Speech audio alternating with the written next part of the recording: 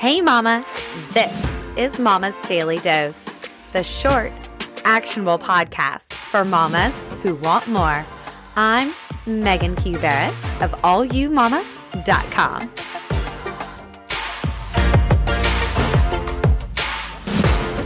Yesterday, we talked about how there are risks in life and acknowledging that there are risks and then choosing to live your life even with those risks existing. And Mama's Daily Dose is, what really makes a risk risky? Let's get moving before we get interrupted.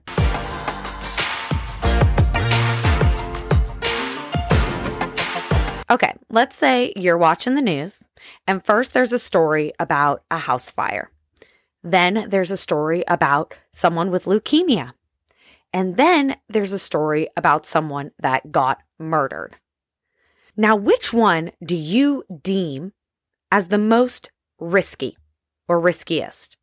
Not sure which one it is, but which one is the riskiest? There was actually a study done on this at Stanford University on students, and they found that the fire story raised the risk estimate by 14%, the leukemia story by 73%, and the murder story by 144%. Now, do you think it is more likely to have a house fire or to get murdered?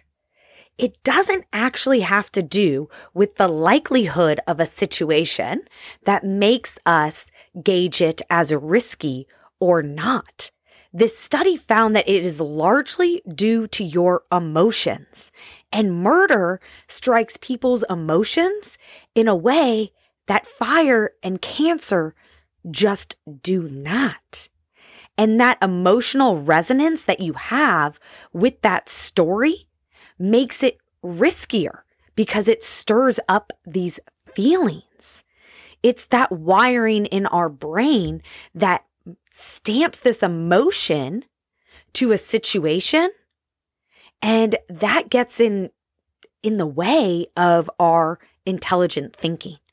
We think that we're making all these decisions and we deem this as risky because that's the intelligent way to think about it.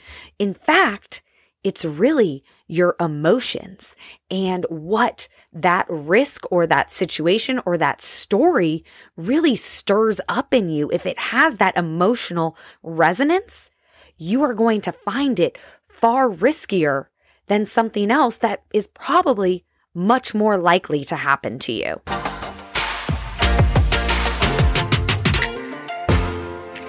Mama, your action today is to think of something that you might be a bit afraid of.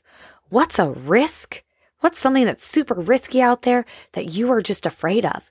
And what is the emotion attached to it? Not like the reasonable thinking, like what are the statistics that this is going to happen, but what is the emotion that you have assigned to that? Why is it so emotionally pulling? Why is that emotion drawing you in there that you are so afraid of it?